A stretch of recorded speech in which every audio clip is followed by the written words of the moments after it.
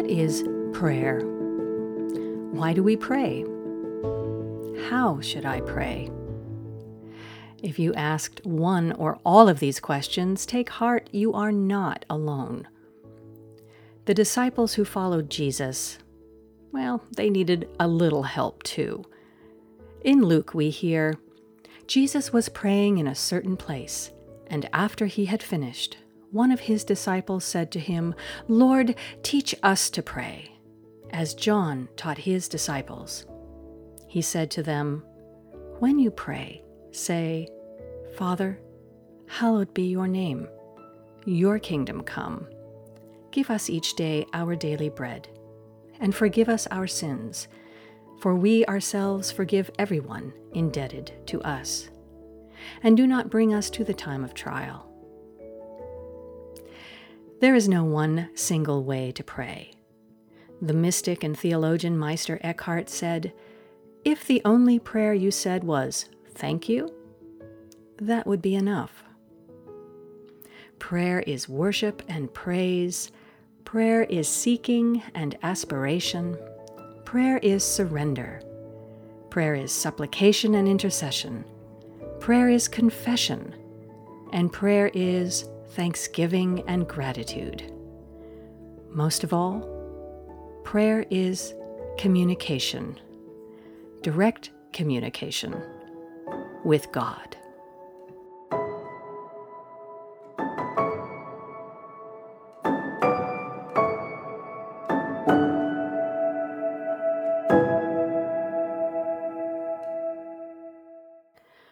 Welcome to Sacred Musings. In this episode, the third in a 5-part series on Christian spirituality, we are going to look at why we pray and why we should pray. I am the Reverend Jennifer Chatfield, the rector of St. Edmund's Episcopal Church in San Marino, California, and I'm delighted that you are here. Why is it so hard to pray? Why do we feel that there's never enough time to pray, or that we can't unless we carve out 3 hours a day like Martin Luther once attested to, in order for our prayers to be effective? In Paul's first letter to the Thessalonians, we are told, "Rejoice always, pray without ceasing, give thanks in all circumstances, for this is the will of God in Christ Jesus for you. Do not quench the Spirit." That's a tall order, to pray without ceasing. Prayer from its earliest form in Greek and then later in Latin comes from words meaning to petition, to beg, to entreat. In the Old Testament, we see petition over and over with Moses as he prays for the pestilence to end on behalf of Pharaoh, who cannot do it himself. Isaac petitions God for his wife to bear children. Moses again is asked multiple times to pray to the Lord on the Israelites' behalf for their calamities to end. The Psalms, traditionally thought of as hymns that were written by David, are mainly petitions, individual and communal, for God to intervene. Psalm 13 begins, "How long, O Lord, will you forget me forever?" The psalmist goes on, "Consider and answer me, O Lord my God. Give light to my eyes, or I will sleep the sleep of death." Psalm 17, "Hear a just cause, O Lord, attend to my cry. Give ear to my prayer from lips free of deceit." Psalm 16, "Protect me, O God, for in you I take refuge." You get the point. Each psalm is a mini-drama full of either praise or lament, petition or thanksgiving, and often a little mixture of all of the above. Psalms remind us that for millennia, humanity has cried out to, in this case, a divine presence whom we know as God. But when we cry out, when we lament or petition, does God hear us? One of the best scriptural examples of an answer to this question comes from the book of Exodus. Here we have the Israelites who have been freed from captivity in Egypt, wandering the desert in search of the promise that God will lead them to the land promised to them by God, which will be their home free from oppression and slavery. But this wandering in the desert is taking way too long. They begin to complain about the food provided for them. It's tasting too bland. Even though God provides manna from heaven, they miss the food they had in Egypt. At least there they had onions and leeks and other spices so that they could enjoy their food. They complain to God. They curse their fate. But as Walter Brueggemann points out in his book, The Prophetic Imagination, in a paraphrase, they wouldn't be complaining and crying out if they didn't think that God was listening to them. The Psalms are prayers, laments, complaints, praises to God. The people throughout Scripture may not like, trust, or keep God on the forefront of their mind, but they never seem to forget that God hears their voices. Crying out is prayer. Sometimes we may not be sitting docile with our hands perfectly clasped in a prayerful position. Many times we are not in a centered, meditative state. All too many times we cry out in pain or frustration. When we do this, do we believe that God is listening? In prayer, we often petition. We ask God for help, for healing, for whatever may be on our heart. But what else happens in prayer? Hannah in 1 Samuel, when talking about the birth of her child, whom we know as the prophet Samuel, she says, "For this child I prayed, and the Lord has granted me the petition that I made to him." Hannah petitions, but so too does she rejoice and give thanks in a hymn of praise. In part she says, "My heart exults in the Lord, my strength is exalted in my God. My mouth derides my enemies because I rejoice in my victory. There is no holy one like the Lord, no one besides you. There is no rock like our God." Giving thanks and praise is also prayer. In prayer, mostly when we worship together in community, we take the time to praise God. But we also worship God when we offer praise in our prayers. Let's look at the prayer that Jesus taught us, also known as the Lord's Prayer. Throughout this episode, we will focus on this prayer as the perfect example of how to pray. Our Father, who art in heaven, hallowed be thy name. The words of this King James Version, regardless of our tradition, seems to still be a touchstone of our faith, even in our modern contexts. Our Father expresses a way to address God as a parent. While God does not have gender, and many resist any language that would suggest this as oppressive and exclusive, for the sake of this teaching today, we will simply acknowledge that the point of the address speaks not to gender, but to the concept of a loving, caring parent that protects and provides in an intimate way. Praying requires trust. And in order to cultivate a healthy prayer life, we must trust who we are praying to. Thomas Keating, the founder of the Centering Prayer Movement, says in his book, Intimacy with God, that we have to get to a place of trust.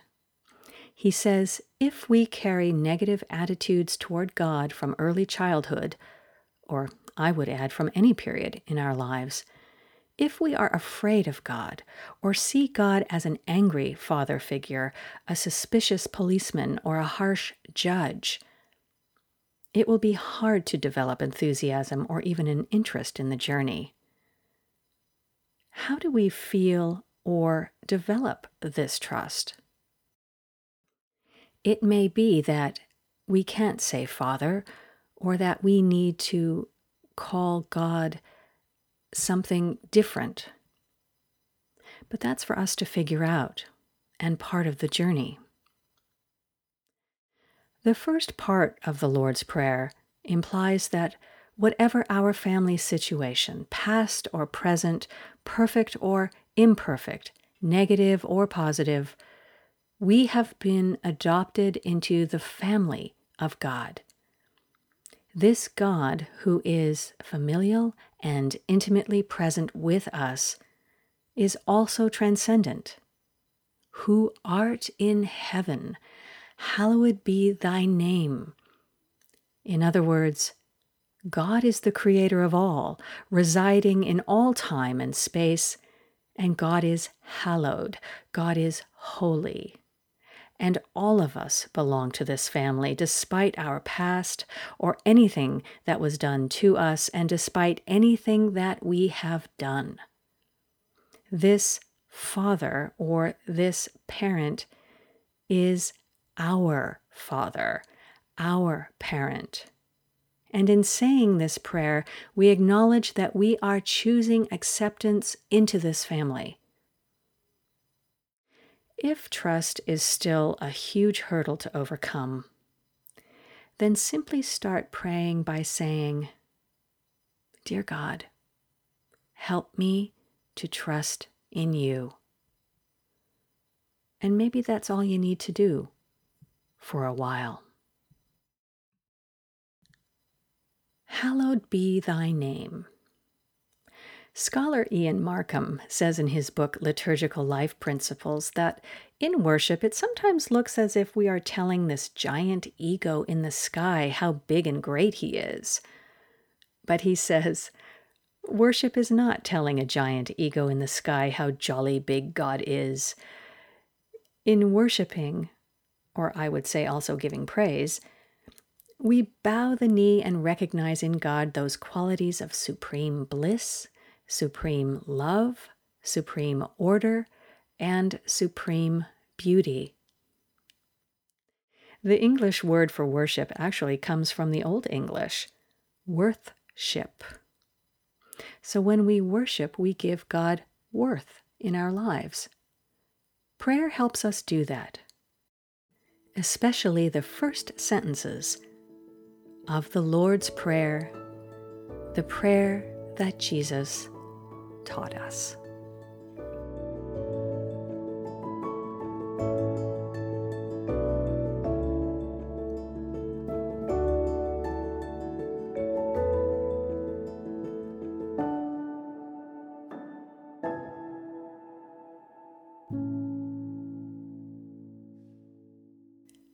Taking time to pray is one thing. Living a prayerful life is another. We may start out saying some quick prayers once in a while, but the ultimate goal is to transform our hearts by the practice of prayer. Living our lives in a prayerful state by recognizing the world around us with thanksgiving, gratitude, giving praise, and offering ourselves for service with the gifts that have been given to us. We are called to be in communication with God. In Paul's letter to the Ephesians, he says, "Pray in the Spirit at all times." In Matthew, Jesus says that we are to ask and it will be given, knock and the door will be opened. Everyone who searches finds. And my personal favorite from Philippians, do not worry about anything, but in everything, by prayer and supplication, with thanksgiving, let your requests be known to God. Soren Kierkegaard wrote, "The function of prayer is not to influence God, but rather to change the nature of one who prays." To a certain extent, this is true. Prayer reveals not only who we think God is, but prayer also discloses who we are. We are our most truthful selves when we pray. How often do we complain? Do we feel comfortable or uncomfortable praying for others? Do we find it hard to pray to God for our own needs? Actually, I don't believe we can lie when we pray individually. What we pray for and who we pray for tells us a lot about who we are, where our weaknesses and insecurities lay, and how our fears and loves may take hold of us. In many ways, it is our own confessional, because when we pray in private, no matter what we say, no one will know. No one is in that confessional except you and God.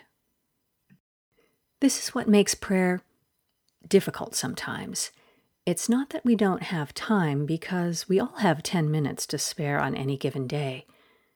Maybe it's that we don't really feel like facing ourselves. Or maybe deep down we don't think that praying will help with whatever situation we are faced with. Or we could just be control freaks and feel that we don't want to be inspired by divine advice because, let's face it, we've got this. But then our resistance to prayer must be looked at if we are to get past the barriers that keep us from prayer. Some barriers may be the questions we have about the efficacy of prayer. Here's a question. If God knows what we are going to ask because God is all-knowing, then why bother praying? The former Archbishop of Canterbury writes in his book, Being Christian, that we may be relieved to know that others were asking this question way back in the 3rd century, as he explains that one of the early church theologians of the 3rd century, Origen, has probably one of the best answers to this question. God knows, of course, what we are going to say and do, but God has decided that He will work God's purposes through what we decide to say and do. In other words, we have agency, and there is a certain accountability with us and our intentions. The reason we pray is so that we are continually transformed. Prayer is about transformation, the transformation of our hearts toward God's will. The more we engage in prayer, the more we consciously seek to be in communication with God, the more we will begin to pray for the things that we can say are God's will for us. This might sound scary, but this requires a letting go. After all, do we really think we always know what is best for us? We may pray for things that we think will make us happy, but in doing so, are we bypassing those things which will ultimately bring us something better? Joy?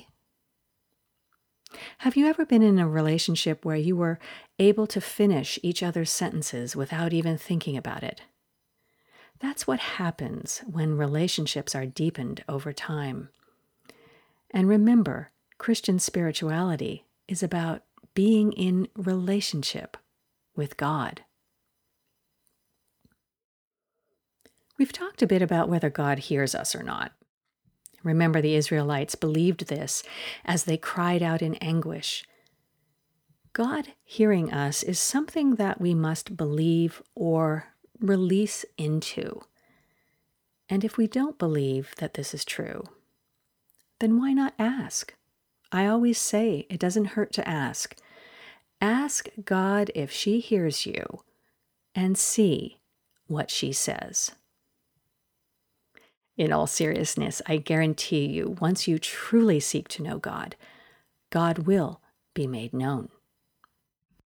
Sometimes we don't want to pray because there is a fear that God won't answer. What if God won't answer and give us what we are specifically asking for? What if God is silent or doesn't answer our requests? Well, here's an example.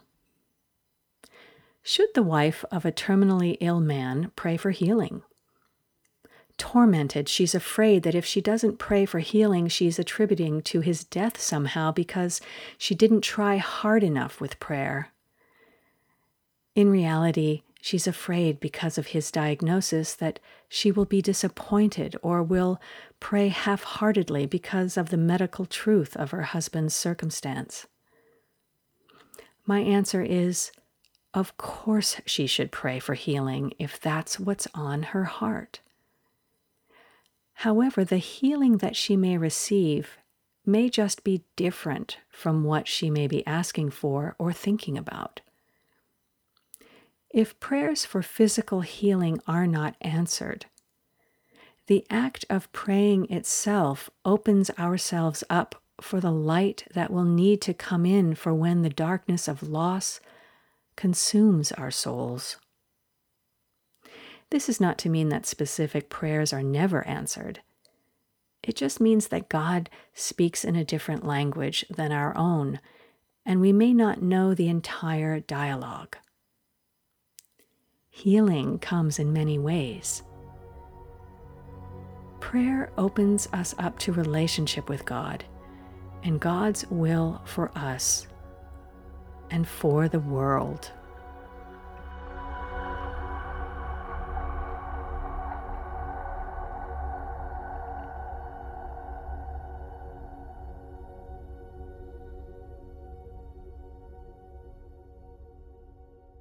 As we've been learning, Christian spirituality is a path that is about deepening our relationship with God.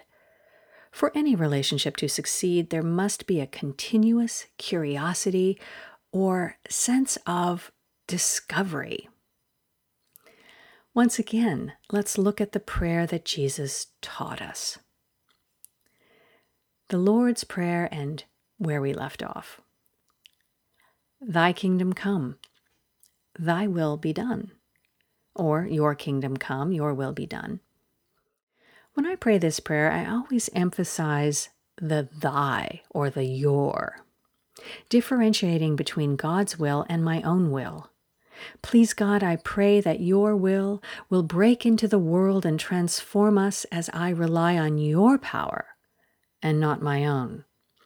Your kingdom is what is needed, not the frail kingdoms we prop up based on fear and ego and greed and selfishness. Your will be done on earth as it is in heaven. The kingdom of compassion, mercy, justice, reconciliation, and love. Not fleeting happiness, but everlasting joy. So where are we? Well, so far in looking at the Lord's Prayer, already we have praised a God who intimately knows us as a parent or a parent figure, a God who is beyond all time and space, and we have aspired for something bigger than ourselves, asking for God's reign. And now we begin to petition. Give us this day our daily bread. Give us, O God, that which will sustain us. Notice how it is not give me my daily bread, but give us this day our daily bread. Sustain the world with what we need to live day by day. We pray for the sustenance of the whole world. This is a selfless, inclusive petition, opening our heart to all others out there who may be in need. Forgive us our trespasses, as we forgive those who trespass against us. Here we have a confession, a desire for reconciliation, for peace, realizing that we can't do it alone. We aren't strong enough. We need the intervention of God to help us forgive as well as absolution for those things that we have done. It is here where we often may think of those things specifically that we have done, that we wish we hadn't. To steal from the Las Vegas slogan, what is said or thought in prayer stays in prayer. whatever passes in these moments when we say this confession, it's between God and us. Just as we ask for a day-to-day sustenance of bread, here we put the past behind us and start over in this new day as we truly know that we are forgiven and that we can begin again with God's help. And lead us not into temptation, but deliver us from evil. Well, quite simply, we ask for protection from literally evil, which does exist in the world. Evil being that which seeks to overthrow love. Evil which seeks to destroy rather than create. Exorcise the evil from our own hearts, God, so that we will not be led to the temptations that may deliver, once again, a fleeting happiness, and that will ultimately not lead us to the joy that comes when we act out of love. The fear is that we may not even know what this joy may look like. Can we trust? Can we trust that we are worthy of joy? In this episode, I have concentrated on the Lord's Prayer because it is a perfect prayer for when we don't quite know how to pray or what to pray for. There's a reason that Jesus taught this prayer to the disciples. We have praise, we have worship, aspiration, surrender, petitions, confession, and protection. What matters in prayer is honesty and the humility to recognize that sometimes we need help, and that's okay. Prayer is communication. No matter what we pray, this prayer is a direct communication with God.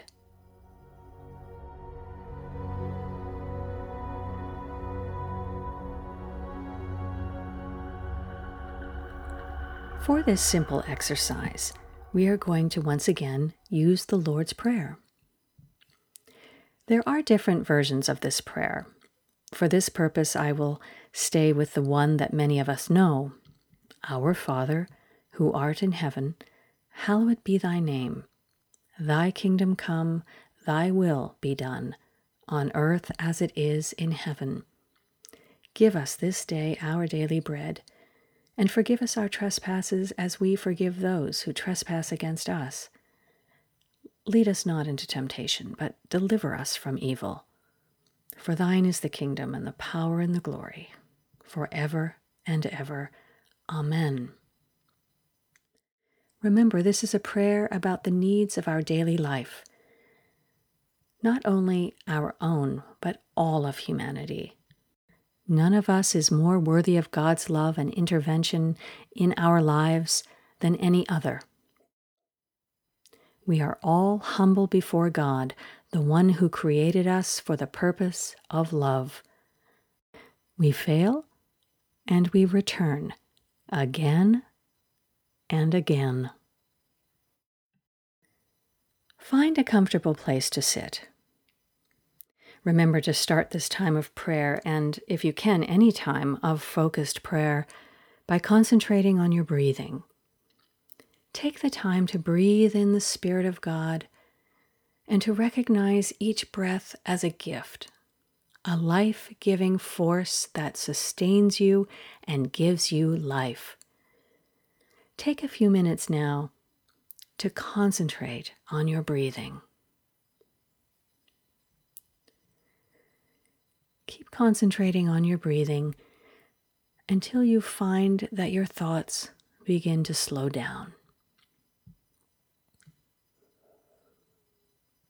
When you feel ready to begin, say the Lord's Prayer at a normal tempo. Don't think too much, but just say the prayer as you might if you were sitting in a church. Go back to your breathing, and then begin with the first part of the prayer, remembering a little of what we've talked about in this episode. Say each part of the Lord's Prayer slowly and deliberately. Spend a considerable amount of time on each part, listening for anything new that might pop up, any new meaning or revelation that is for you and God alone. Be sure to write down the thoughts that come to you. Did you find that there was any point where you were uncomfortable? In the coming week, use the Lord's Prayer, or begin to search for other prayers that may speak to you. Write in a journal your own prayers, even if it's only one word. As Meister Eckhart says, sometimes thank you is enough. Sometimes all we can pray is, help me. What is on your heart? What do you need help with? And is there someone you would like to pray for? Be intentional and trust that as you cry out in praise or lament, petition, thanksgiving, or intercession, God hears you in the wilderness.